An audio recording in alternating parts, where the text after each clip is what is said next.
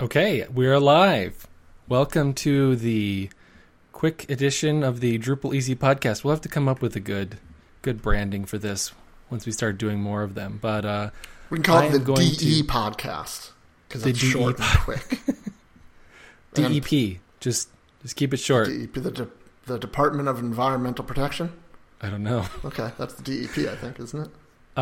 So yeah, I don't think that we have ever done a video of our podcast before, but in interest of doing something quicker that we can get out faster, I kind of talked Mike into this idea of doing something short that I could maybe do just while I'm on a lunch break or something like that. And also at the last minute, I was like, let's stream it live. Screw it, we're doing it live. Is that a Bill O'Reilly reference?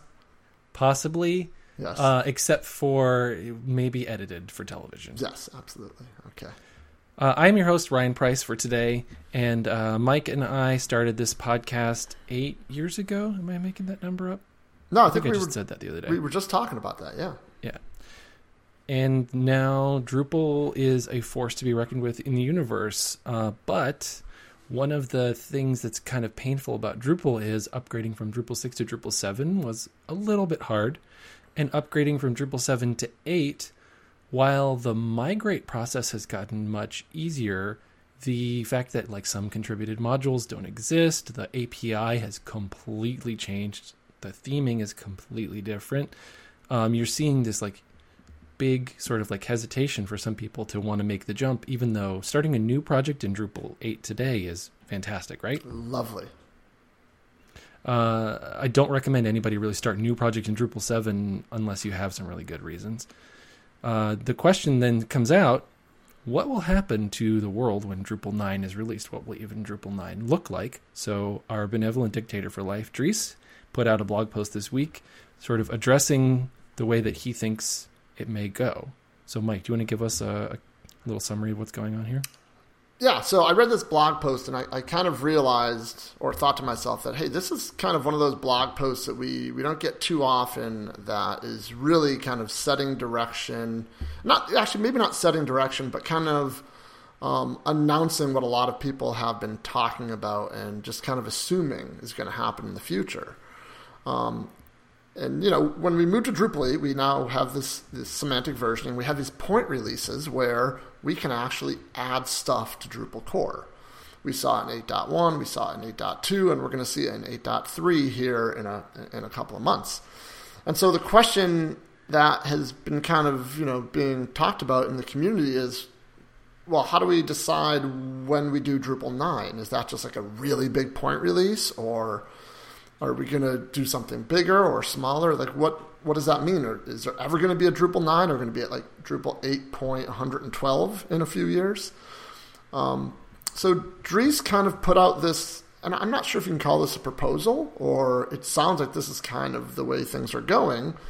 But we're going to continue to do these Drupal 8 point releases for a while. And then at some point in the future, we're going to draw a line in the sand as a community and release Drupal 9. And the only difference between the last Drupal 8 point release and Drupal 9 will be the removal of deprecated code. And that's a huge difference from the way our community has operated in the past. So Ryan, you want to just real quick kind of talk about what that means, like removing deprecated code and what that means to, module developers specifically? Yeah, I mean, right. Typically, when you are doing an upgrade from one version of Drupal to another, you have no choice but to rewrite functions. Like, if someone decides that they want to rewrite the way a function's signature works, like especially in the new object-oriented world, right? You want to change the type-hinted class that this argument accepts from one thing to another. The standard way of doing that would be to say, this is deprecated, and in the future you have to rewrite all your stuff this way. PHP in modern years has gotten now new tools that when you use one of these deprecated functions, your IDE or your other sorts of like code quality tools can give you a hint and say, this function's deprecated, you shouldn't use it. I think one of the examples is like when you run drush in certain situations. Drush can sort of warn you like, hey, you're using a thing that's going to be out of date soon. So different stuff like that. So when you now, in the old days, upgrade from 7 to 8, you had no choices. You must update or else. What we're saying now is, as a new API gets written for Drupal 8, 8.4, 8.5, and so on, in the 8 series, you will be able to use those old deprecated functions. Still, any module written for Drupal 8 of any lifecycle should be forwards compatible, not necessarily backwards compatible. And then when we get to Drupal 9 will be the day that we say all that backwards compatible stuff is going to get turned off. And that's the day you will have to rewrite your code. Hopefully, we've given you plenty of time. Every 6 months we have a new release. So is it 2 years from now, 3 years from now, 10 years from now? Doesn't matter. Whenever we decide Drupal 9, the only thing that's really changing, because now we have experimental modules, we have the ability to add new APIs to core, we have the ability to change the core themes during the lifecycle of Drupal 8, which are things we would never have done until Drupal 8 came out. Those kinds of changes are happening all the time in Drupal 8 land, but we have, stable theme and we have experimental themes. We have stable modules and experimental modules. I think what you mentioned a second ago is really important.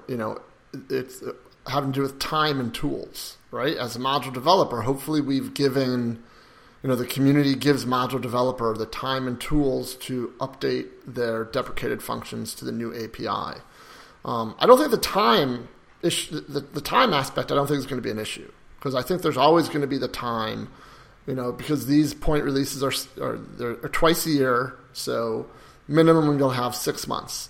The tools is where Dries mentioned this in the blog post. I thought this was really interesting, because if you think about it, we have the technology to identify these deprecated functions and deprecated classes or in code, and we can do it.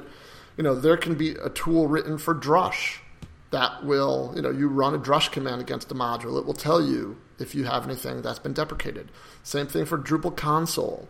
You can even envision something that actually runs on Drupal.org itself, so that on the module project page, you can see, warning, this module utilizes 13 deprecated functions that will no longer work after Drupal 9 on, whatever the release date is. Yeah, right.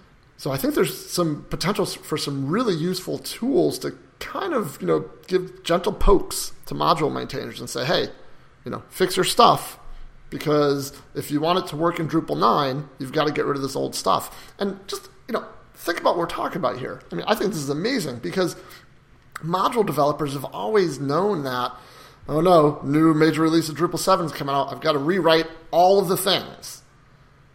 Potentially that's going to be a thing of the past. Potentially this is something that module maintainers can do just as a matter of ongoing maintenance of the module. That's a huge change. And that basically means when Drupal 9 comes out, there's not going to be this lag time. There's not going to be any reason to have any lag time for modules to get caught up. Right. And I think it's on the whole, there's just this shift from a, let's say, hobbyist mentality and hacker type software to supportable software. And I think some people saw that as a negative. That wasn't the Drupal they grew up with. And for other people, I mean, like, I'm looking at, right now we have a Drupal 7 distribution that I'm supporting every day. And we have all these questions about, like, well, is there ever going to be a Drupal 8 version of this? Like, we can't take advantage of all these new fun things that are coming out. But the work of building a new distribution on a new version of Drupal, nobody even is talking about that as a possibility right now, right? That's something that is potentially would make this project be 2 or 3 times the size of what it is having to start without that distribution, without that existing framework, without that like community tested and vetted code. No one's even bringing that up as a possibility. Every time it comes up, it's like, well, yeah, it's a good idea, but it's not happening inside of this cycle, right? Right. So there's that going on. But if you were to then say, well, actually, we're on Drupal 8. This distribution came out during the 8.2 era, but now we want to apply one of these new experimental core modules, like media is coming, right? Hopefully by the end of the year, we'll have a experimental solution for media. That's something that as a person who does a lot of things with media, videos and podcasts, I'm very, very interested in being able to say to my clients, this is the way to do media in Drupal. In the past, there have been 10 different ways to do it. So, and then, just that idea that Drupal can have new features that are core features, and upgrading to them is no harder than any other like major module version upgrade. Like, right? Mm-hmm. I have, the difference between, let's say, Path Auto version 2 and Path Auto version 3, right? There's obviously an upgrade process there, but it's a known process you can take from one to the other. So that's sort of like, it's a major upgrade of a minor component. Yeah, so let me ask a question, because this was one of the sections in Dries' blog post was, he specifically mentioned that these point releases, updating, from an 8.2 whatever to an 8.3.0 should be no more difficult than, like you just said, a module update or a security release or something like that. So in your experience so far, Ryan, have you seen any issues with going between point releases in Drupal 8? I think the big still sticky point is if you were using an experimental module in production, nobody has ever said that experimental modules must work perfectly backwards compatible. I don't think that's an expectation. Potentially it's a large burden, right? From the code perspective and also from the database perspective. Obviously, the contributors make every effort possible, but sometimes you make bad decisions during development, right? And you want to be able to make that change so that the day that you say this is stable, that it also is the best thing that we could have possibly released at that time. Yeah, I think I had a small issue. It was actually on DrupalEasy.com. I believe I was using BigPipe before it was experimental and in core at 8.0.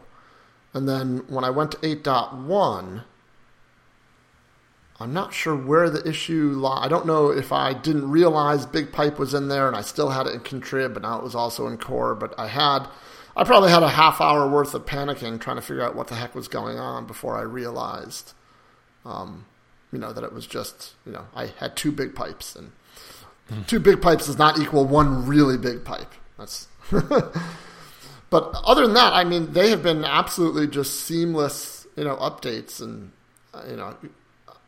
it's one of those things where it's really kind of a huge change from just a couple of years ago in the Drupal community, where we had, Drupal 5 and that was it for a couple of years. And, worst yet was probably Drupal 7, where we were just stuck with things like, a non-responsive, default theme,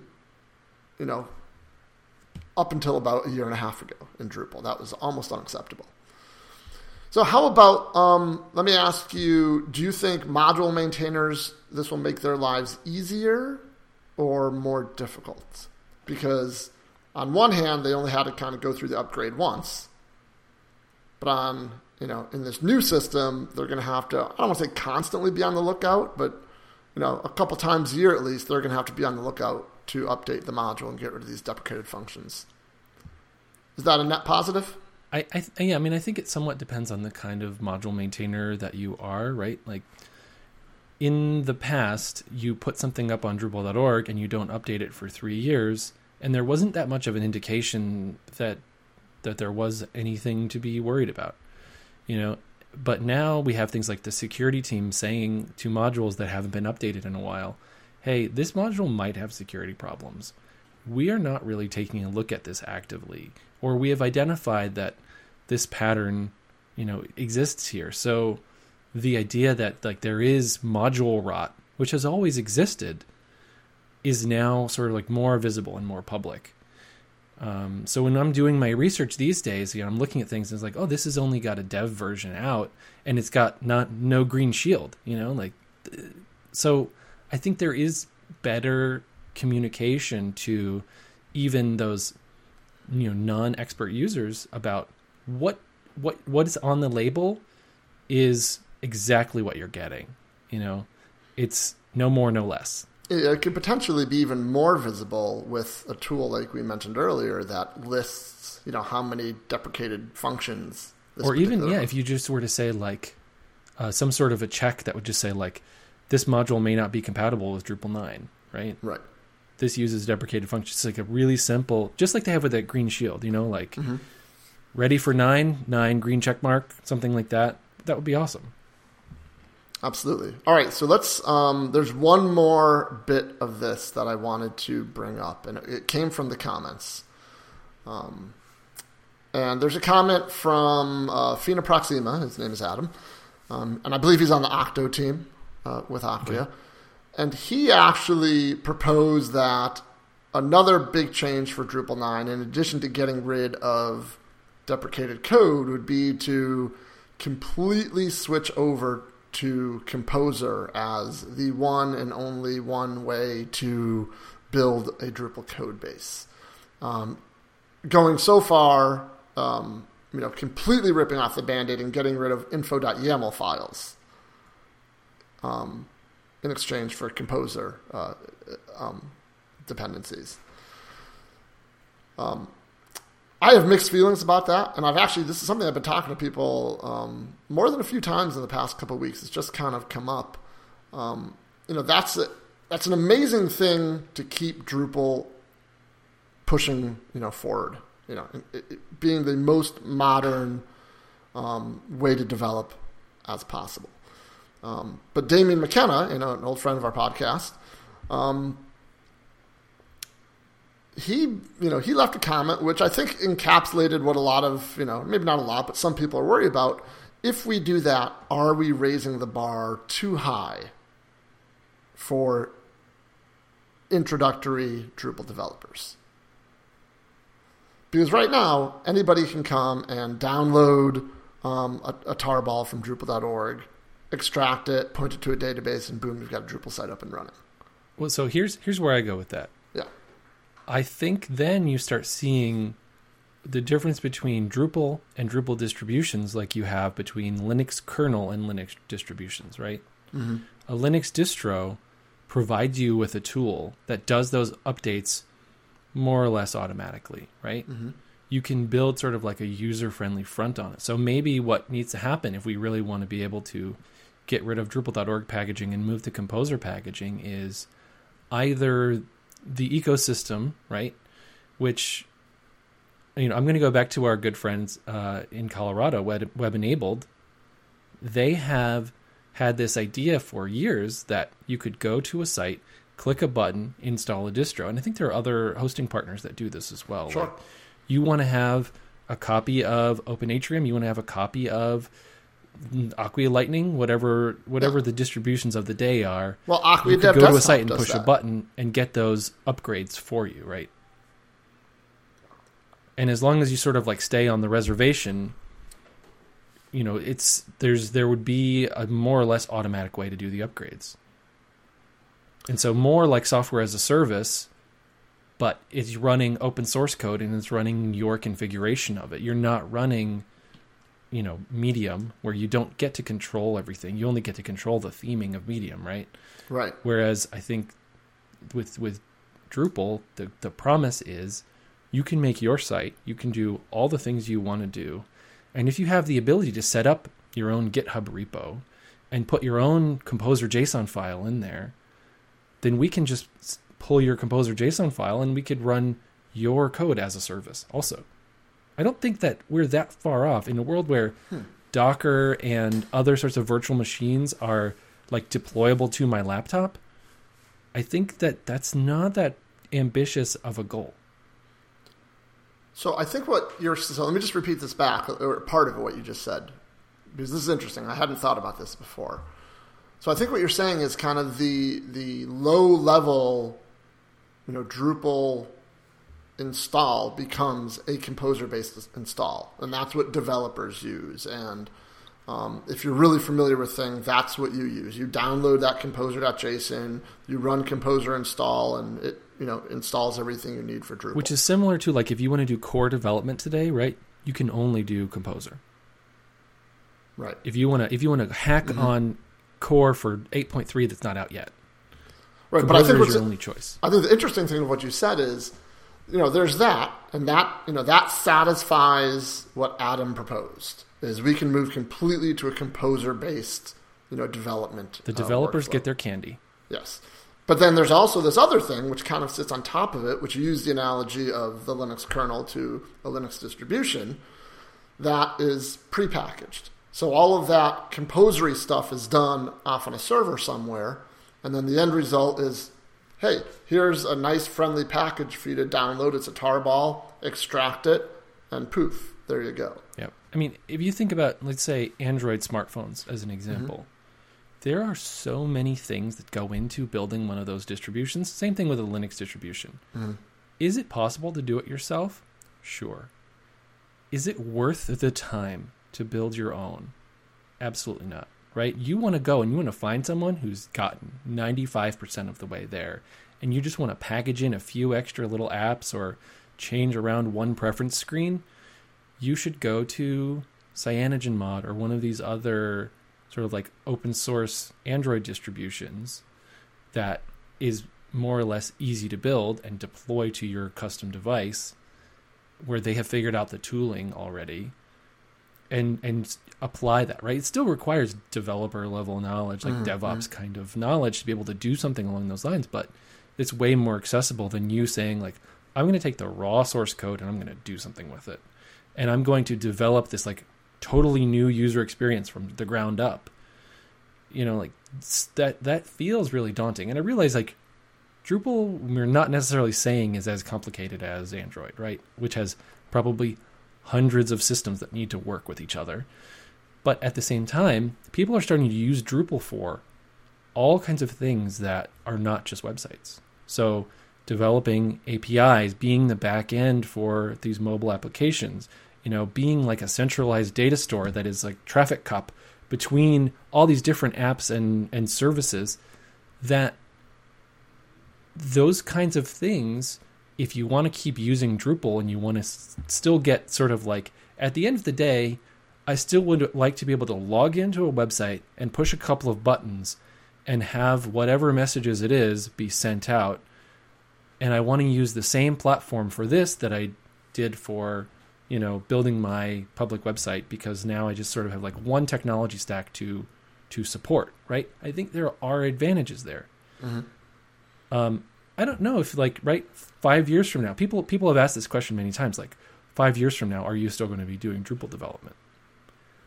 It's really hard for me to say that guaranteed that something else will not come along that's like, oh no, this is such a better answer. But from what I've seen so far, the mission of Drupal is still to sort of treat the data in such a way that it's both as flexible as possible and as useful as possible, right? And I don't know if I've ever seen something like that written down, but if you ask me, that's like the mission of Drupal, is like your data gets this sort of usable experience on top of it.